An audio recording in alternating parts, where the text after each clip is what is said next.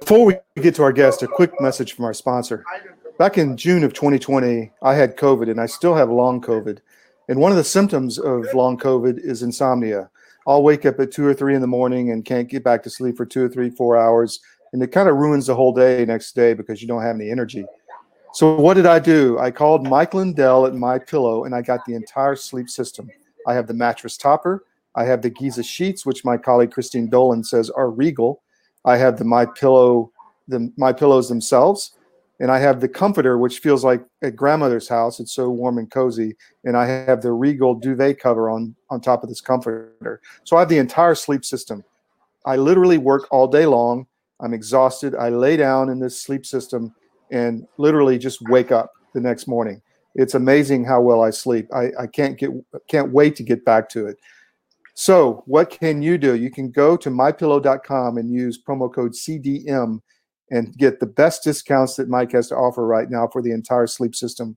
But don't just get the sleep system. If you're buying household products, make sure to check with Mike Lindell first, promo code CDM to get the best prices. He has over 600 products.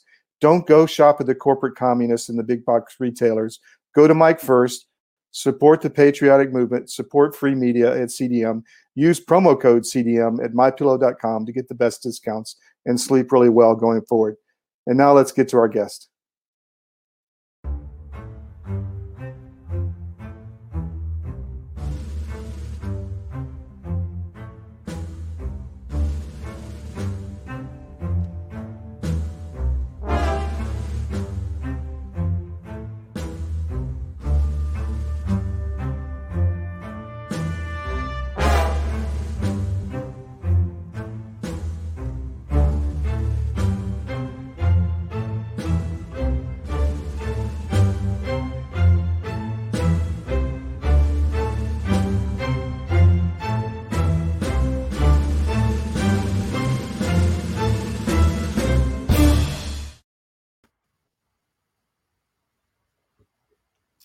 Good morning, everybody. We had a couple of technical problems there, but welcome to in our global show in plain sight. And I am thrilled beyond anything to have Sasha Latypova with us. Welcome, Sasha. Hi, Christine. Thank you for inviting me. Well, listen, I'm so excited because when you sent me your research, my job is to pull out of you in layman's terms what our audience needs to know, because most of our audience probably are not scientists or doctors. They're lay people and they're people from all over the world. So this is great. Your background is fascinating. You're originally from Ukraine. You're an American citizen. You came over here in the 1990s. You went to Dartmouth to get your MBA.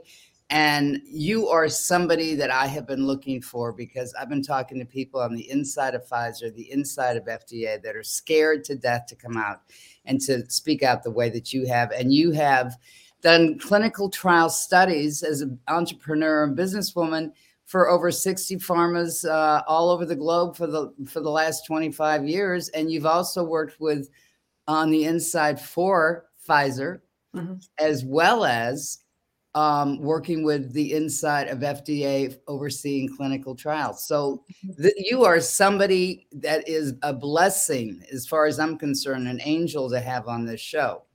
So I don't know exactly where to begin because your research is your analysis, I should say, of the Pfizer shots is so extraordinary because with your background, you know what you're looking for. You know the right questions to ask. Matter of fact, you're the person that every politician across the world, as far as I'm concerned, should be talking to because you know exactly what they have done in the past and what they're doing now and whether or not it's acceptable, negligible, or possibly even criminal because of intentional fraud. So welcome.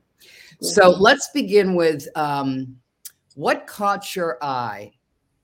Because you're no longer in the business per se. You've been in the business. What caught your eye when you started looking? And this show, I should remind everybody, we're just doing it on Pfizer this week. We're focused strictly on Pfizer. We're going to do more shows with you about some of the other vaccinations and probably more shows on Pfizer assisting on roles.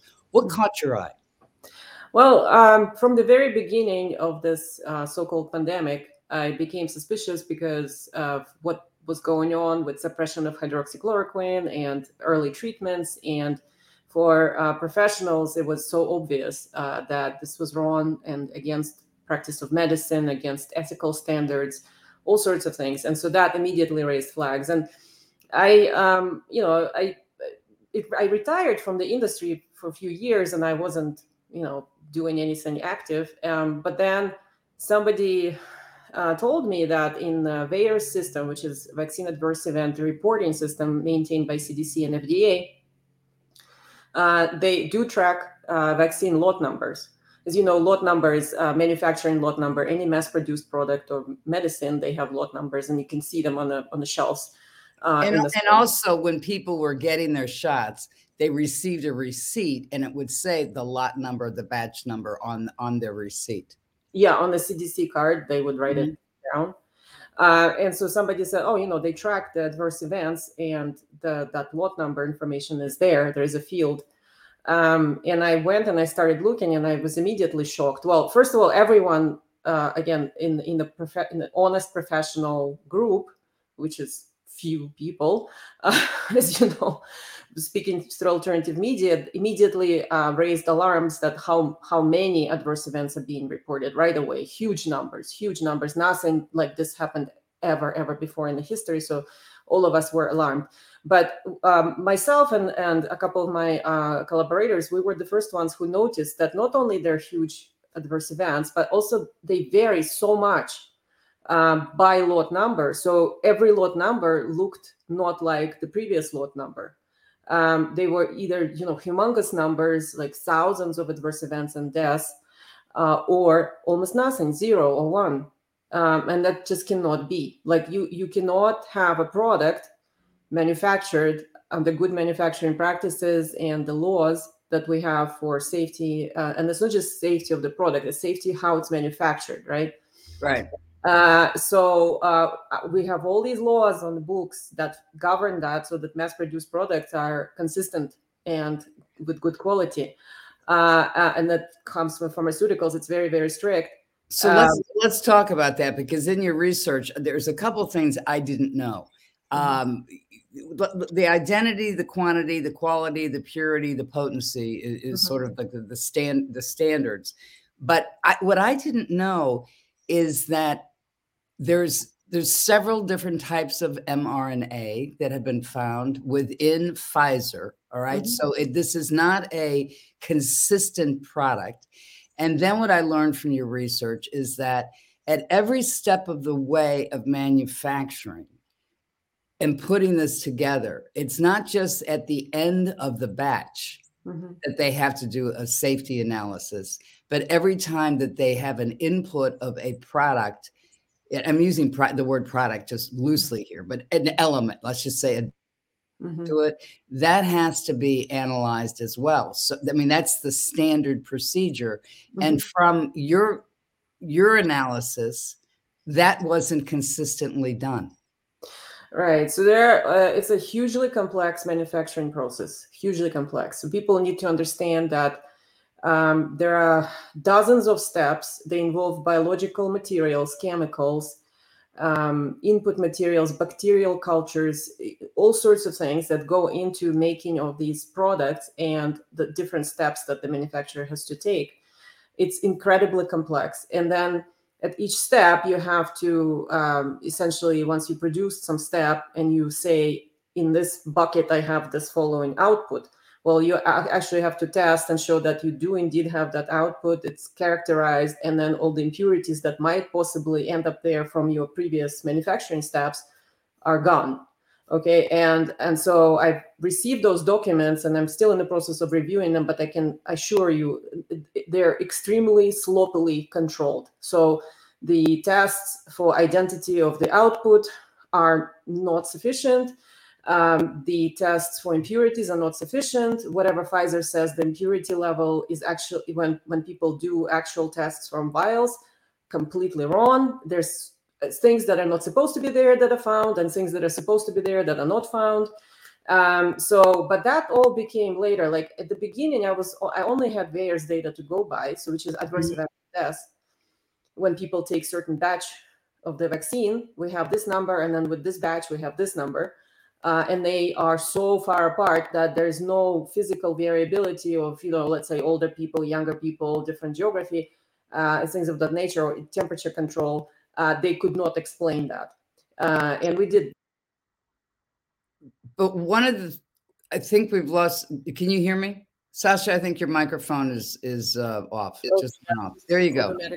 Yeah, I can hear you. Yes. So, but one of the things you did is that you took that VAERS analysis that you had that was limited at the time. Later, it enlarged because you received, well, I'll get to that. I mean, there were emails that were leaked out of the European Medical Agency connected to Pfizer. But at the very beginning, you compared the VAERS injuries with the lots, and then you compared you built a chart that compared to the flu adverse injuries that was basically bunched together as a flat line. But then when you overlap that with what you were finding on the VAERS, tell us about that, the two comparisons. Yeah, that was because I had very little information about Pfizer vaccine manufacturing or lot sizes or, how it's supposed to look like. So I said, okay, well, we have a historical comparator, which is flu vaccines. They're given to about 50% of US population annually, which is a very large number. And for approximately similar conditions. Your microphone automatically went off again, Sasha. Go ahead. Okay, sorry. That's all right. And so I said, well, let's look how that's supposed to look. And yes, so the lot, although there are 9 or 10 manufacturers of flu vaccines, they're both large and small, so they produce large and small lot numbers. There's a variety of different types of flu vaccines, but all of them looked very, very consistent. So they, as it's supposed to look like. So each batch, they form, like these dots form a straight line across because they're not very different from each other, and they're all very much close to zero adverse events and deaths. So the maximum number we ever found was something like 37 serious adverse events per lot, and maybe the maximum for deaths was like 2 per lot. So what did you find? What did you find for specifically for the Pfizer batches? And for Pfizer, we found lots with thousands of serious adverse events and a couple of hundred deaths, and that's unacceptable, completely unacceptable. At the normal standards of the pharma industry and the clinical trials. Yeah, and people who are naive about it, they say, well, but it's millions and millions of doses of being administered. They don't understand it doesn't matter from the regulatory standpoint. It doesn't matter how many doses you administered. If you have something like 50 deaths reported, the entire product gets taken off the market. It could be billions of doses. And this is not just in a batch, but cumulatively, when you, I mean, that's what you found in maybe one batch, but cumulatively through these batches, it's been explosive. Now, did your analysis include Pfizer in other countries? Yes, although that's harder to do, but VAERS now contains data from other countries. Mostly, we understand it's from the European Union and from the UK, and only for Pfizer, Moderna, and Janssen. So there's no other manufacturers, like AstraZeneca is not included, for example. Okay. So, what about in Australia, and what about in Canada? I do not believe we get Canadian data or Australian data. They have their own tracking systems. None of them are, by the way, are tracking lot numbers. So VAERS is the only database that we ever had to look at this data. But we did review data from other places. I mean, they're all consistent, huge numbers of adverse events, huge variability, this unexplainable, but the variability immediately jumped out at me as a signal that these are not manufactured according to good manufacturing practices. So that would be considered, under normal circumstances, that would be immediately considered fraudulent, adulterated product.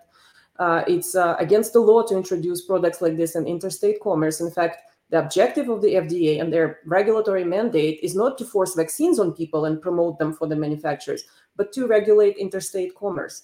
And that's how they, write their regulations. And if you introduce a product like this and ship it across state lines, it's a huge crime. So let's talk about how much the FDA knows about this from leaked emails. Yeah, so FDA and global regulators, they are perfectly aware of what's going on. They knew from the very beginning. It wasn't a secret that these products are hugely dangerous. FDA, in fact, published regulatory guidance documents, which they do to regulate the industry. They publish regulatory guidance documents where they explain expectations for manufacturers of certain types of products. And so for this particular gene therapy category that was always characterized, they published guidance since 1998. So for a long, long time, it's very well understood that these are very dangerous products. They were comparable in risks to chemotherapy, which is, is an extremely toxic product for cancer, for terminal cancer. So they were always categorized at that level. And the most recent guidance, that was full guidance that was published in 2013 and 2015, FDA lists specifically all the, risk of death, risk of uncontrollable expression of the proteins and cytokine storms that you can't, like after one injection, you can't stop it. Again, Sasha, your mic went off. It went off, or you can't stop it. Right. So yeah, you can't stop the expression of proteins. It creates cytokine storms. It can cause cancer. It can cause mutations, genetic abnormalities. So all sorts of very, very serious risks were listed, and so for the manufacturer, it means you have to assess them and exclude them. So they knew. So let's just back up. So what you're saying is that the FDA knew about the mRNA because they had been earlier tested. Mm-hmm. And so they knew that there were going to be side effects because they had been recognized scientifically under the regulations of the FDA in prior years. Mm-hmm. Within your research, you talk about a FOIA where 5% of the lots are associated with 90% of the adverse effects. So far in your analysis. That was earlier, like very early analysis that we did. And now we got a more precise data on the loss, because CDC also messes the data purposefully. So they hide the data, they don't publish reports, they change the reports to remove, for example, location, change the lot numbers. They manipulate the data all the time. And so initially when doesn't somebody have to tell them that they have to do that to intentionally defraud the public? I mean, if you're going to change the information, it seems to me that you're trying to cover your ass. Well, that's what they're doing, and we know because I have a colleague whose only job, and it's been months and months of digging, is figuring out what was changed and what was altered, and so he identified specific writers on these reports. So there are specific medical writers with specific styles that he identified who are doing this, and he's like, well, these are not people who are submitting the reports. This is CDC. So if I am vaccinated by Pfizer and I submitted to VAERS and I put down my lot number because I got a receipt when I got a shot, you're telling the public that in fact there's somebody in the inside of CDC changing my lot number? Yeah, they're changing lot numbers. They're clearly so. In reality, there are, as far as I know, for the U.S., approximately 700 lot numbers that were or lots that were released by CDC. Now they keep that information secret. We obtained that list. Somebody sent it to us anonymously, probably somebody from CDC who wants to speak. So they sent it to us anonymously, this list, and it's only 700 lot numbers total for all three manufacturers. But if you go to VAERS, you will see 30,000 lot numbers because they take them and alter them. And so that's why you have this phenomenon of vast majority of reports contain one or two, vast majority of lots contain one or two reports. And there's a small percentage that contains thousands of reports. And when you do median analysis or average analysis, it shows one or two reports per lot as median because of this. Right. But in reality, you have this huge number. And so once we were able to match the actual lot numbers that we know that are real with manufacturing dates, expiration dates, and DC codes, once we match them, we can find, let's say, probably 50% of all VAERS reports. We can find them and match them to these lot numbers. The rest, we don't know the lot numbers because they've been altered. All right. So let me ask you this. Did you find that most of these batches, these lots, I should use the word lots, that resulted in the injuries, was there a larger percentage of injuries at the beginning of the rollout in America, which started from December 2020 through the first half of 2021? Yes, absolutely. So we found, all kinds of different variabilities, and this was one of them. So over time, at the early rollout, the lots appeared extremely toxic. So they caused huge numbers of adverse events and deaths, and those were the ones distributed between December, when they started rollout, and 2020, and then March, maybe late March 2021. In April, after April, it started dramatically declining the rate per lot. And it could be driven by multiple things, including that CDC suppresses this data and doesn't release it. So they'll get the reports, but they sit on them for months and don't release them, so we don't see them. Also, there's been a huge campaign to suppress reporting, to punish doctors who report, and all that. So that obviously has impact. But overall, it looks like they were extremely toxic at the beginning of the rollout, and then they all pulled back. That's true for all three manufacturers. And correlating that to our storytelling and interviews by people and reporting, we know that, in fact, most of the people that we interviewed early on in the first 6 months and then even into the fall of 2021, I would consider that the early rollout.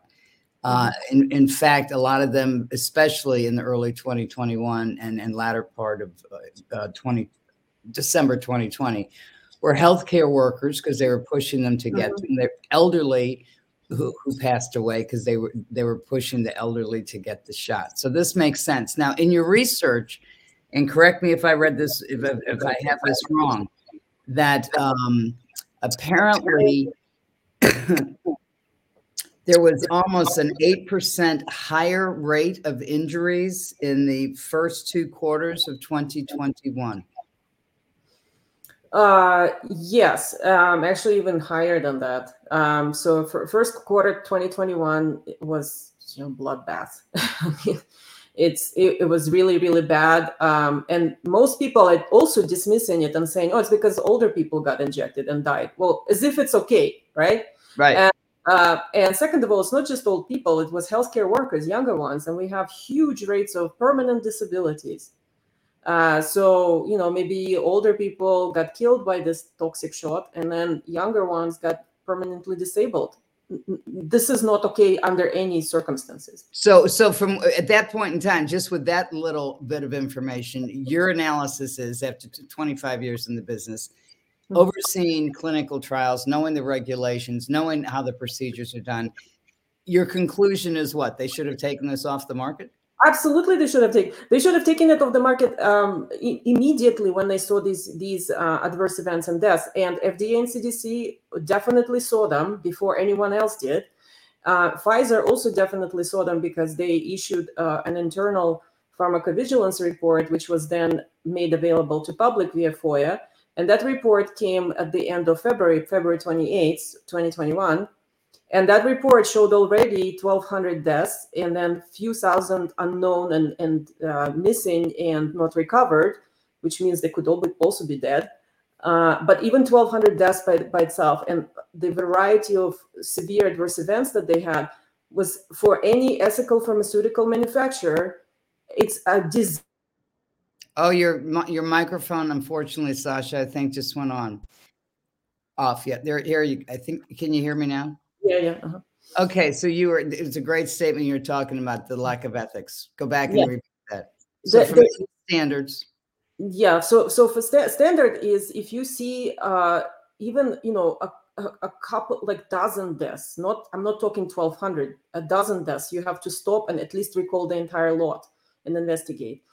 Did Pfizer do that at any time that you have so far, anything that you've seen? No, nobody ever. So it was very interesting. I found a news article from January, I think it was January of 2021.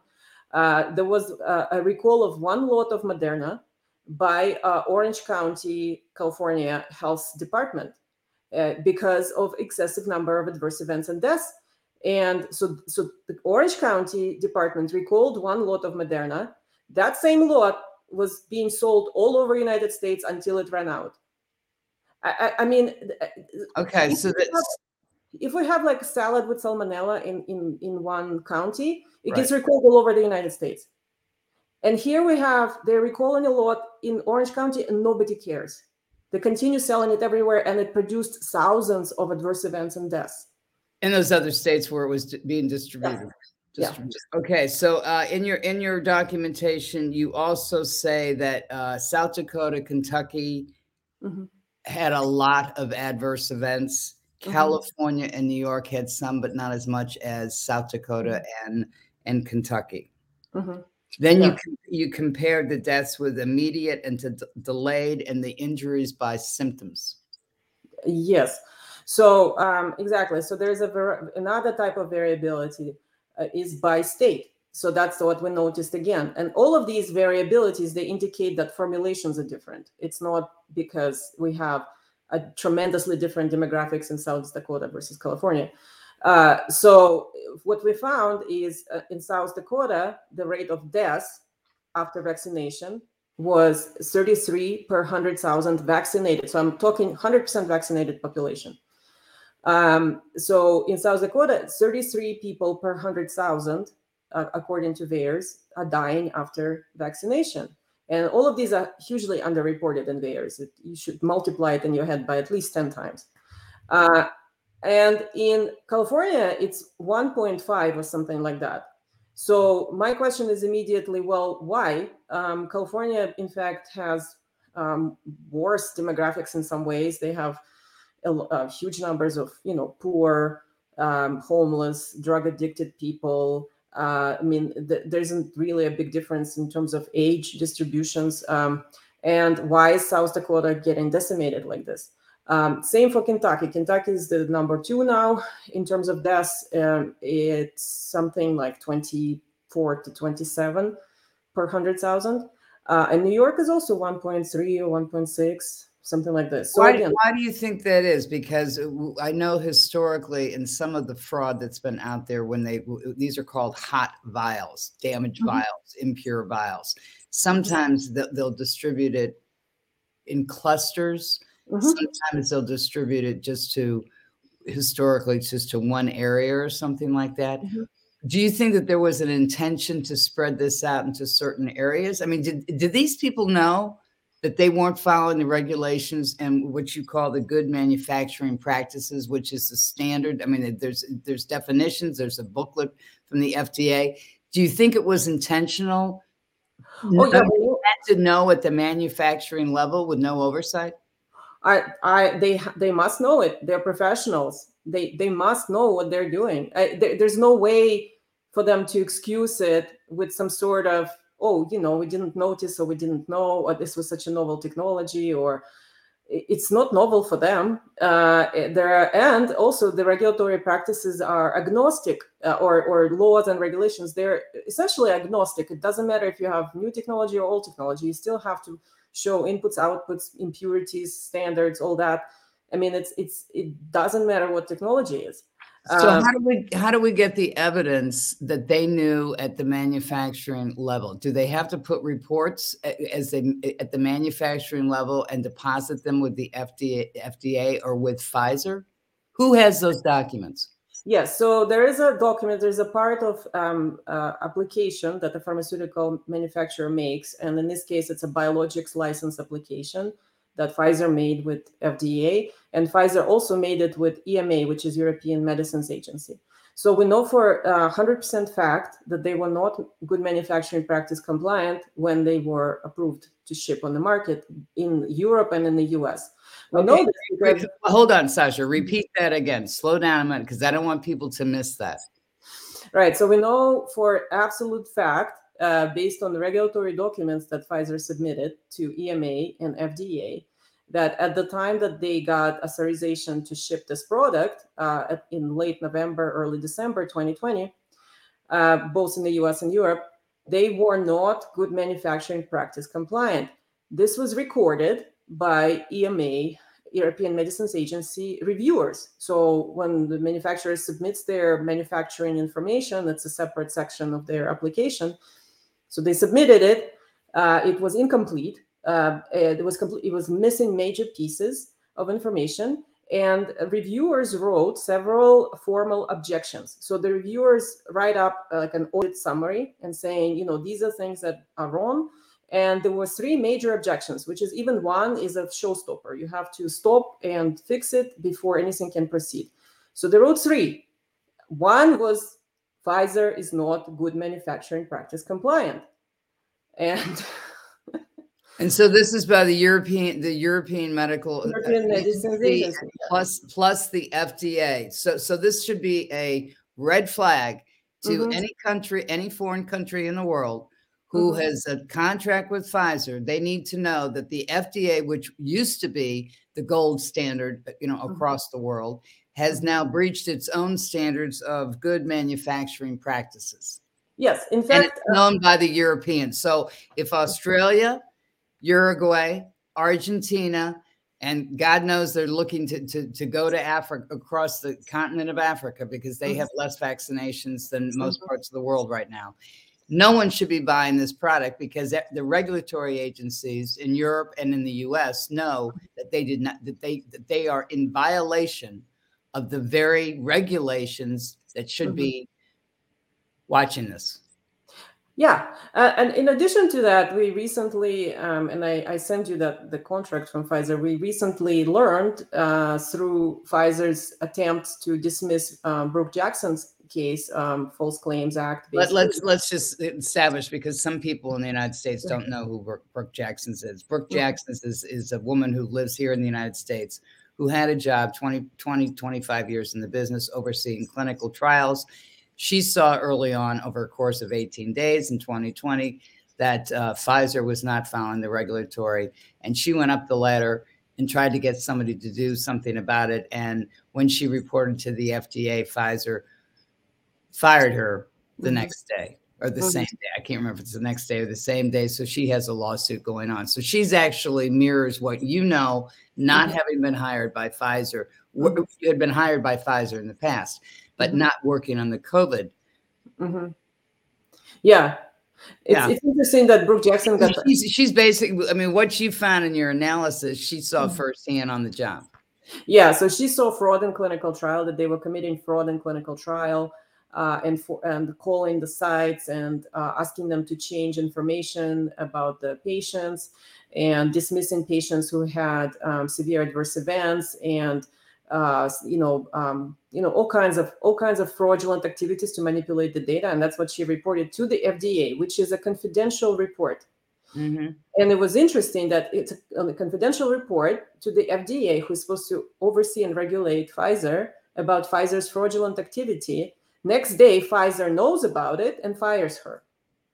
Sure, the messenger cannot bring a bad piece of information to the king who's butt naked. That's what's going on here. It's it took me a while to figure out why the suppression of everything, and I've come to the conclusion is because they didn't want the early treatments, because they wanted to say that vax was the only answer. They wanted to suppress anybody who challenged the messenger, Fauci's lies. They wanted to suppress anything that would cause vax hesitancy. They wanted to get this rolled out no matter what, and it was profits over people. Yeah, absolutely. So, but just to finish off on the good manufacturing practices, now we have definitive, even more definitive proof than the regulatory documents. Pfizer submitted motion to dismiss Brooke Jackson's case, stating that they were under no obligation to follow good manufacturing practices, in fact. And yes, it's true. And the contract, which I forwarded to you yesterday, is now public. It says that Pfizer received $1.9 billion from US government. Right. And the scope of work was large-scale manufacturing demonstration. So we have the largest unregulated, unaccountable demonstration, quote, experiment demonstration. I guess we're demonstrating. It's a demonstration. Yeah, for almost $1 billion. Yeah, so there's no good manufacturing practice compliance. None is expected. And FDA is in full collusion with them and guiding them, in fact, in this fraud, because no private manufacturer is allowed to do these kinds of things. Only if FDA allows you, then you can do that.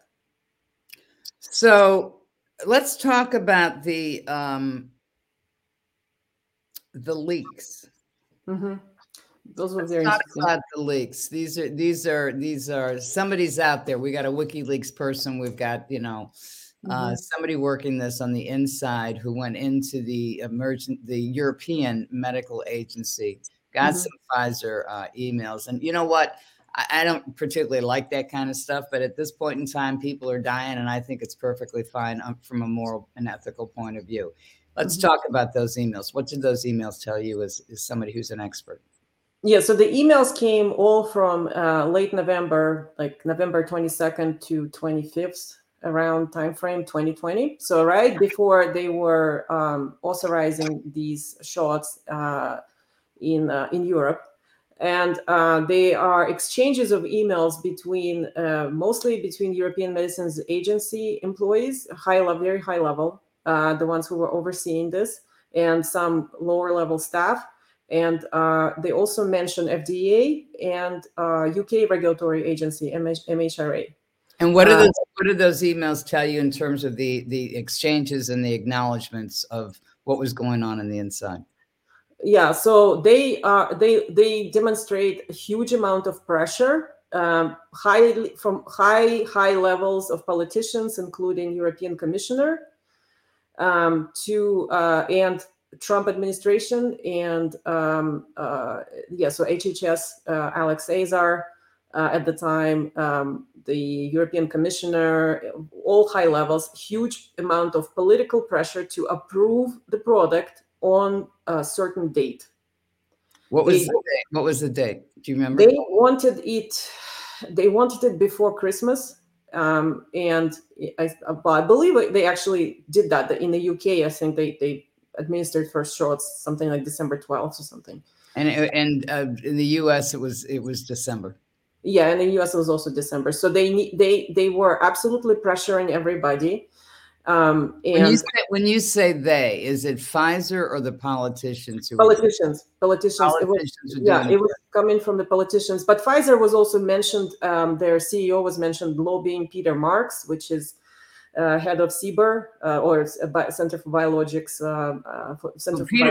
There is a Peter Marks who is at the FDA today. Yes. So the CEO at that point in time, was he at the FDA? Yes, he was at the same position at the FDA as today.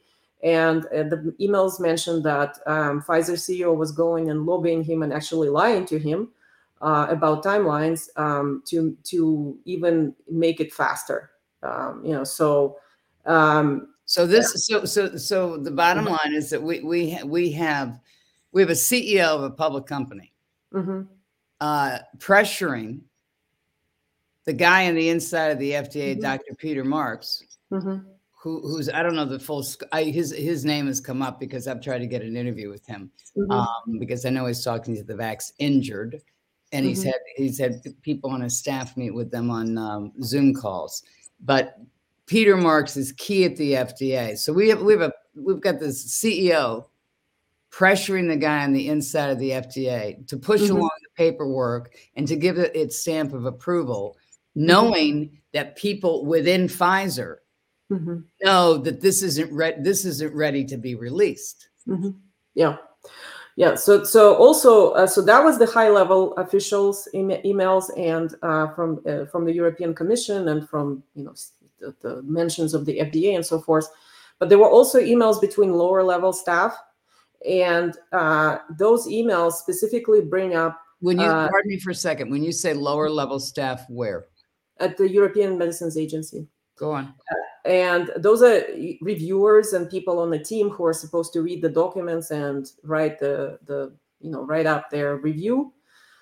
And they were mentioning several very, very important problems, including these major objections that I mentioned before, such as no lack of good manufacturing practices. The second one was even scarier than that. So the second objection, major objection that they wrote up, and they were exchanging emails being concerned about it, was that Pfizer's integrity of active ingredient, their mRNA molecule, was not okay. Pfizer apparently made change in manufacturing between their small-scale manufacturing when they were doing clinical trials and large-scale production when they were about to ship the product across the world. And that change resulted in a very, very significant reduction in the integrity of this molecule. So if you and my understanding from your research, or from the standards, when you change something, you have to go. You're supposed to go through all the safety steps of what are those? I've got them in my notes here: the identity, the quantity, the quality, purity, and potency. So that's for every element when you make a change. And I didn't know this until I read your research, that there's different types of mRNA that Pfizer put into their quote unquote product. And, and there was no protocols that were filed according to regulations. So basically, you don't know whether you're making a chocolate cake or brownies at this point in time. Oh yeah, and it's worse than that.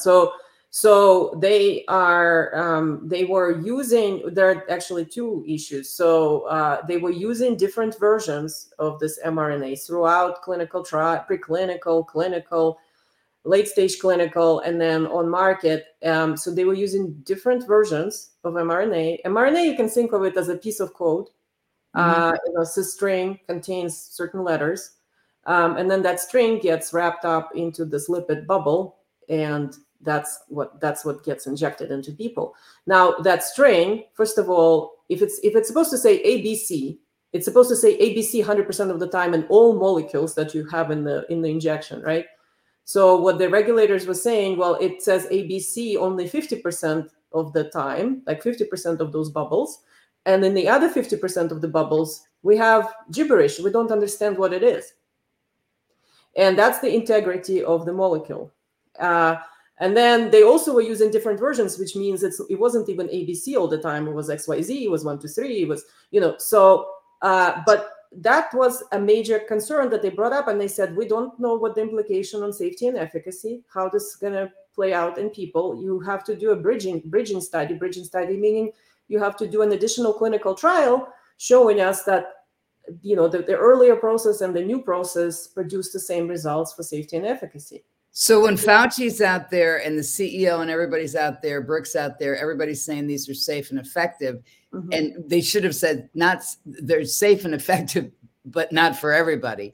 They should also disclose to the public if you so choose to take a Pfizer shot versus a Moderna shot versus J&J here in America, know that there's a multiple strains of Pfizer because we're changing the product. So when they're selling the public a product that has variants in it under the banner of Pfizer, that no longer is a definition of informed consent. Oh, absolutely. It's not possible to give informed consent for this product, even today.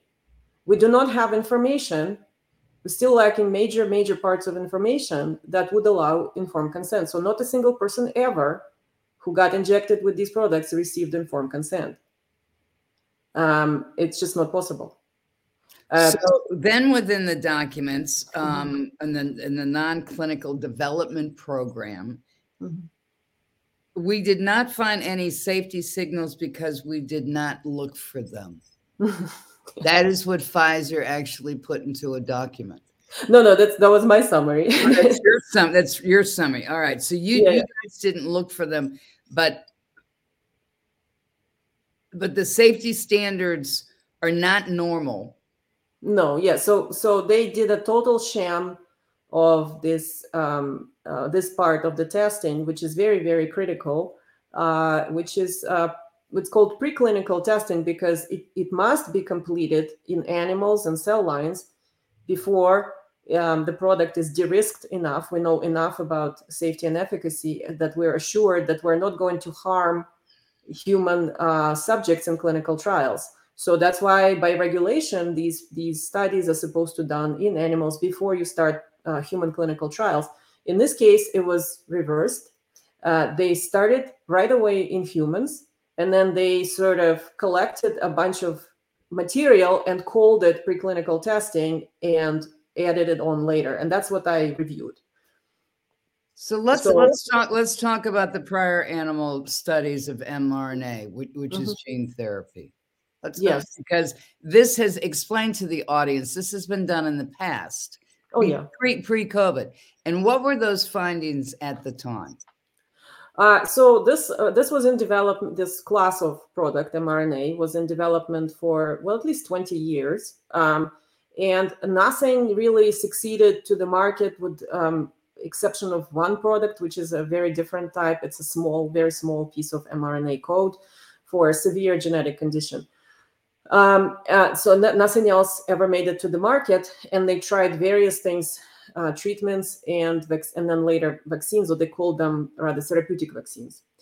And those were typically for very severe things like major genetic disorders, severe cancer, Huntington's disease, which is very terminal, severe diseases with no options. And so this kind of toxic product is typically considered okay if you're giving it to a terminal patient and that's their last hope for something, right?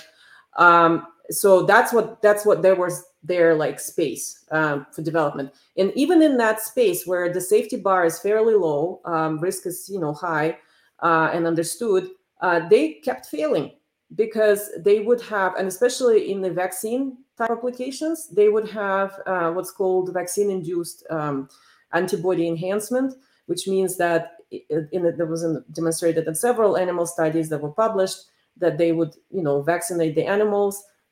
They would measure antibody levels in the blood and say, "Oh, great, they're protected," but which is not really; it's a theoretical protection.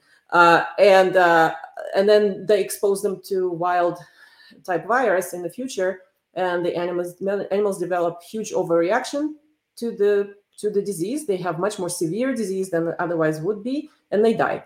All right, so let's put that in layman's terms. So what we're basically saying now is, if they knew in these prior studies, and how many years back did those animal studies go for mRNA pre-COVID? I saw the ones from 2008, 9, 10 timeframe. All right, so they know from going for the mice and the rats and the monkeys, whoever they're experimenting on, that they give them the vaccinations. And then it enhances, which means that they're more their immune systems are down. They're more susceptible to several different types of diseases, and they die. So did they do the animal studies for the COVID shots with Pfizer? Because I just want to stick to Pfizer today on this program. Yes. So when I reviewed it, and that's what I immediately flagged, vast majority of the studies that were included in this package for their community approval, in fact, were testing irrelevant substances. So it wasn't BNT 162, whatever they declare their mRNA product. It wasn't at all. It was. So let's talk about those monkeys. These are rhesus. I don't know how to pronounce it. Rhesus monkeys. Rhesus, okay. And these monkeys they're not susceptible to the COVID. To COVID. Yes. Yes. And they tested it on them. So they didn't have the enhanced inducement for more disease. So it was reverse of what they should have done. Well, exactly. So that particular experiment, they actually did give them the test article, what eventually became community. However, rhesus monkeys don't get sick from COVID. Right. Or from this particular SARS-CoV-2 virus. They didn't develop illness. So they have two groups of monkeys. One received vaccine, one didn't. Then they exposed them to the SARS-CoV-2 virus. They actually sprayed it directly into their nose and throats. So, it wasn't like they didn't get infections. They measured the replicating virus in their airways, but none of the monkeys got sick, not the vaccinated, not the unvaccinated. And then Pfizer writes in their summary that, well, this particular animal model is not appropriate for the disease model because they don't get sick. And then they claim that, we don't have vaccine-induced enhancement. Well, if you don't have disease, then you can never assess whether you have vaccine-induced enhancement of the disease or not. Do you think that was intentional?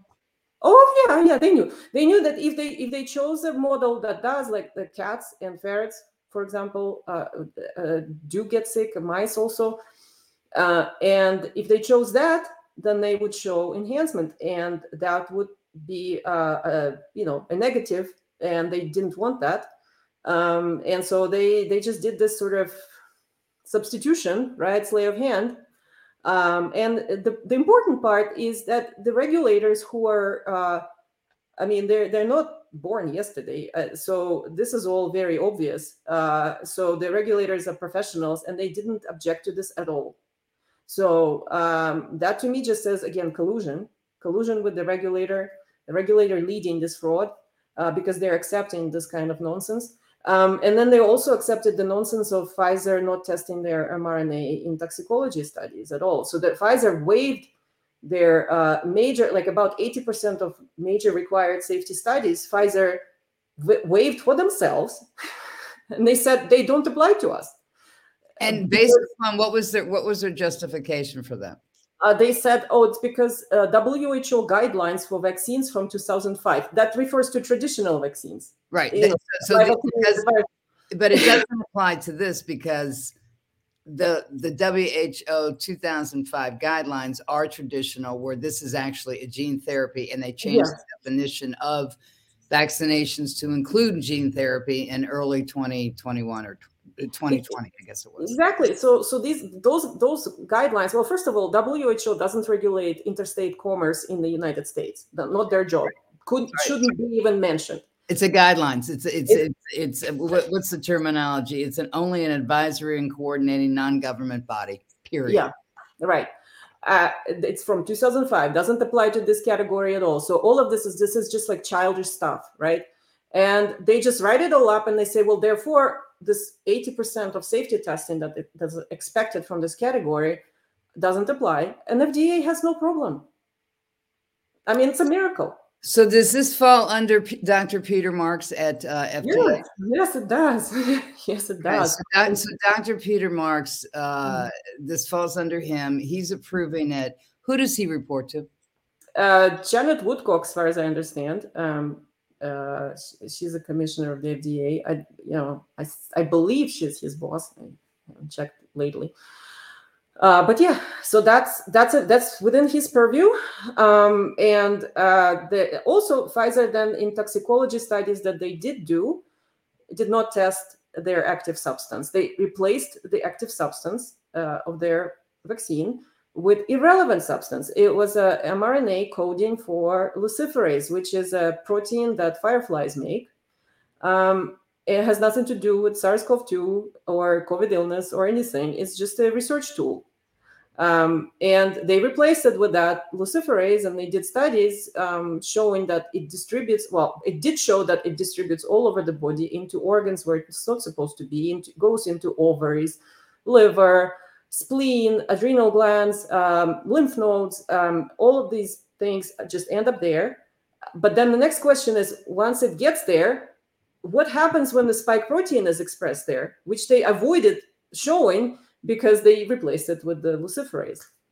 So did in any of this, is there anything good that you have found that Pfizer did from your decades-long experience? I mean, the fact that you have worked and consulted with and overseen clinical trials for decades with, 60 pharmaceutical companies. This is not like, you're new to the game and you're 5 years on the job. All right. You've been all over the globe and overseeing these clinical trials. Is there anything good that Pfizer has done? I can't think of anything. When I read that, when I read those documents, when I saw what they did, when I saw what regulators did, I was shocked to the core. I've never seen anything like this. And people need to understand that, people are saying, well, FDA is always corrupt and big pharma is always corrupt. Right. I've worked in the industry. There were certainly instances of untoward behavior, unethical behavior, especially on the marketing side. Yeah, I worked with a lot of R&D professionals. I have never seen anything like this. Even 1% of this would get people fired on the spot. This is shocking breakdown. Like, you need to understand that something happened really, really bad, really recently. And I don't know exactly what it is, but Pfizer and FDA seem to have merged into one entity, and CDC also. And they both enable this fraud and then promote these products directly as if they're sales force for Pfizer. And that's incredibly shocking, in violation of all their mandate, the regulations, the laws, ethical principles, everything. It's hugely. And the Biden administration is still pushing. Yes. Yes, they're pushing it and keep trying to force through mandates. Although I think the resistance have been successful in stopping the most egregious forms of it, and stopping mandates in schools and stopping mandates at the workplace. But there's still, so many people got coerced into this. Large, over the 60% of US population got coerced into this with catastrophic consequences. We have over 30,000 deaths in VAERS, which you have to at least multiply by 10. And we have close to 2 million adverse events. And that's just for the US. And you multiply that by 10 too? And you also multiply that by 10, yes. We have that's clearly already shown in all-cause mortality, in the insurance companies' claims, payments, in everything. And now the deaths, sudden unexpected deaths from coincidence is the leading cause of death today for young people, especially. So, I'm shocked that so many people still don't recognize this as a major crime committed on American public. Sasha Latypova, we are honored to be collaborating with you and to continue the reporting on this. I think it's extraordinary that you have come out publicly and you've shared this information with us. We know that we're going to have you back next week, and we're going to be, taking a deep dive, either a continuation of Pfizer or we're going to take a deep dive in the Moderna, but we're going to continue to take a deep dive over and over again, because it's people need to know that this needs to be taken off the shelf and people need to be exposed. And we're going to start naming names, and we're going to start exposing the information and the documentation and get it out to the public. It's hard for some people who are not who are laymen, who don't understand the terminology and the intricacy of the scientific definitions as you do. But at the same time, our job as journalists is to pull the information out of you so that people can get more educated about it and more people can speak out. And hopefully some of those whistleblowers who are still on the inside that I have been talking to will in fact step out of the gate and, come forward and really educate and talk to the people on Capitol Hill, because something is really wrong with this picture. If somebody was given the green light on a corporate level and a CEO is actually pressuring somebody on the inside of FDA. Mm-hmm. That's where it comes down to. It's profit over people. You have the last word, and we have about 50 seconds left. So anything else you want to say about Pfizer? Well, nobody should ever trust them again. I don't care what comes out next from them, what kind of treatment or anything. Given this information, nobody should be taking their products. And any physician who is ethical and prescribing these things, please think again, because what we know, Pfizer is incredibly criminal, violates all regulations for safe manufacturing of these products and ethical manufacturing, and they need to be stopped. They need to be investigated. But in the meantime, everyone should be aware and stop using them, stop using their products. Sasha Latypova, thank you. God bless you for sharing all this information. We'll see you next week. Thank you very much.